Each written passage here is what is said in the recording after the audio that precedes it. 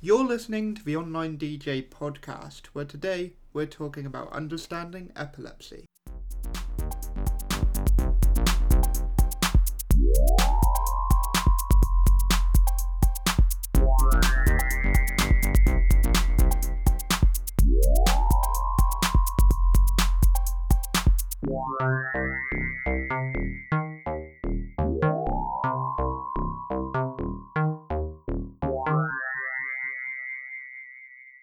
Alright, ladies and gents, welcome to another episode of the Online DJ podcast.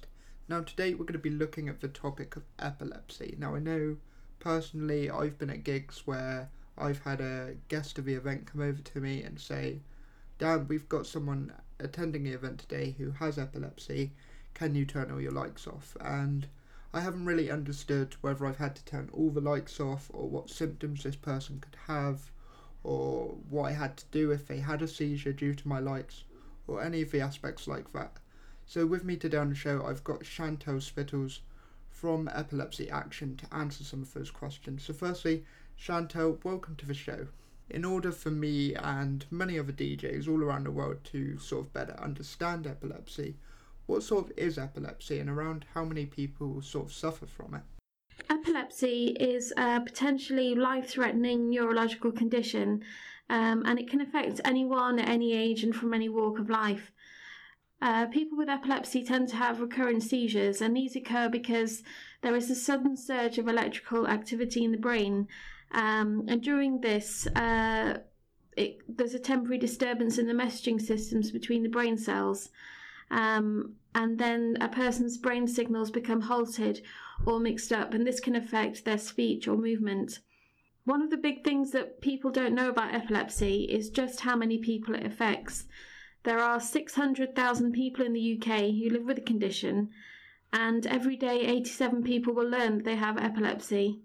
Another great misconception about epilepsy is that it's something you're born with or you get when you're older, but it's in fact something which can affect you at any stage of your life.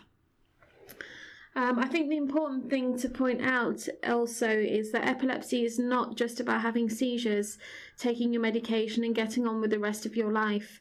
Low self-esteem, social isolation, learning difficulties and limited employment options can become just some of the issues which people with epilepsy deal with on a regular basis. And this is why charities such as Epilepsy Action is here to help people face these issues. We provide essential services such as information on our website, a telephone and email helpline, and regional coffee and chat groups so we can support people when they need us most. And Chantal, what causes epilepsy? Is there any known sort of cause to why people get epilepsy? So epilepsy is a hugely varied condition which affects people in very different ways, and it can be caused by a number of things such as a brain injury or damage to the brain, but for some people there is no known cause. Some people with epilepsy will have their seizures completely controlled by epilepsy medications, but others might need surgery to stop their seizures happening, or they might always have seizures. So how can epilepsy be diagnosed and treated if someone has it? There is no one conclusive test for epilepsy, although tests such as the EEG, which records brainwave patterns, can give doctors useful information.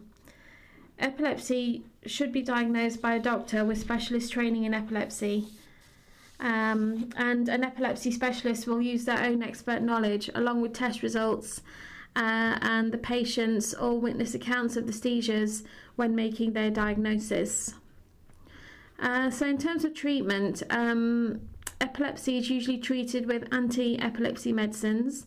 They act on the brain trying to reduce seizures or stop them from happening. And lots of people with epilepsy find that when they take their medication properly, they have fewer or no seizures. There are also other therapies available such as vagus nerve stimulation or the ketogenic diet, which is like a modified version of the Atkins diet, and it's higher in fats and low in carbs than a typical diet. There is also brain surgery, but this is only effective for small numbers of people. Epilepsy medicines can stop or reduce the number of seizures a person has, but this does not cure the epilepsy itself. Around 30% of people with epilepsy do not respond to medication, and this is why it's vital that research continues to help find as many treatment options available as possible to help people with epilepsy achieve seizure control. So in terms of seizures, are there different types of sort of epileptic seizures? There are over 40 different types of seizures, and everyone will be affected in very different ways. The most common type of seizures are tonic-clonic, and these are when you lose consciousness, fall to the floor, and your limbs will start jerking. Atonic seizures, also known as drop attacks, are also common, and these are when you lose all muscle tone and drop heavily to the floor. These can be very dangerous. And focal seizures, which affect just one part of the brain, can be mistaken for someone acting drunk or inappropriately, for example, and these can cause problems of their own in terms of getting help from the right people. Now, as this podcast is aimed primarily at DJs, how can our disco lighting cause epilepsy-related seizures, and sort of how can we help to prevent this from happening? So photosensitive epilepsy is a type of epilepsy in which all or almost all seizures are triggered by flashing or flickering light. These can be natural light or artificial light, such as strobe lighting. Most people with photosensitive epilepsy are sensitive to 16 to 25 Hertz. In the UK, the flash rate of strobe lights is restricted to a maximum of 4 flashes a second by the Health and Safety Executive, and this rate is considered safe for most people. But some people with photosensitive epilepsy may still find strobe lights could trigger a seizure. I think it's important to note that it's not just strobe lighting which could cause seizures. Any light which flashes at a higher intensity rate could cause seizures. So, for example, these could be lights such as flashing ones on a Christmas tree or flashing novelty badges.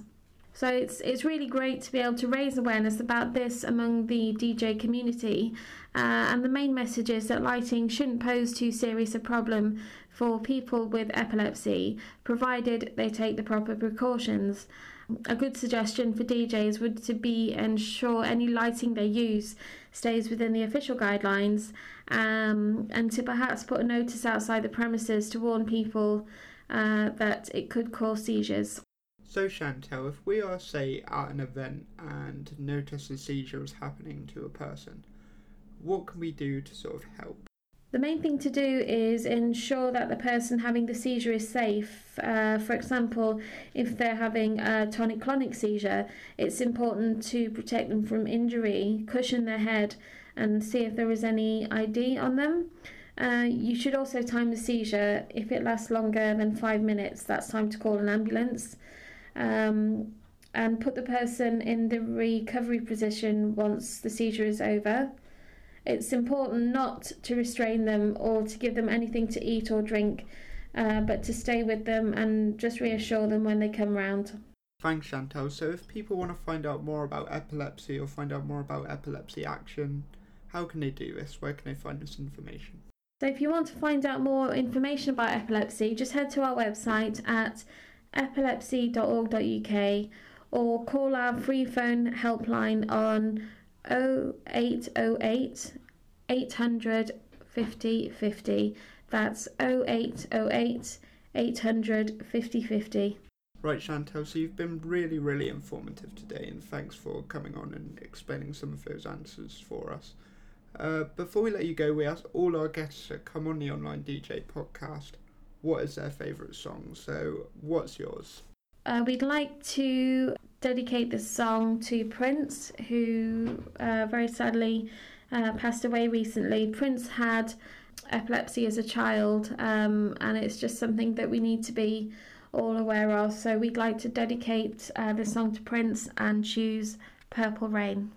So special thanks to Chantal Spittle there from Epilepsy Action. I've definitely learned a lot more about epilepsy, and I know a bit more about how to handle a situation if one comes up whilst I'm at an event, and what sort of lights to avoid and what to sort of tell my clients if my clients come to me and say, Dan, we've got a guest coming to the event you're DJing and they have epilepsy, I can say, okay, I've got a understanding of how to sort of deal with this, and then that's better on my part and it's better on their part. So I hope that's helped some people out there. If you've got any questions or discussions you want to do about today's show, you can head over to our Twitter at OnlineDJHQ. You can also find us on Facebook, Online DJ. You can also head over to our website, www.onlinedj.co. Over there you can find all sorts of articles, reviews, information about a podcast, like upcoming shows where you can subscribe to us, things like that. And you can also subscribe to our newsletter where we send all that out to your email so you don't have to go looking for it. Other than that, that's all we've got time for today on the Online DJ podcast. So, see ya!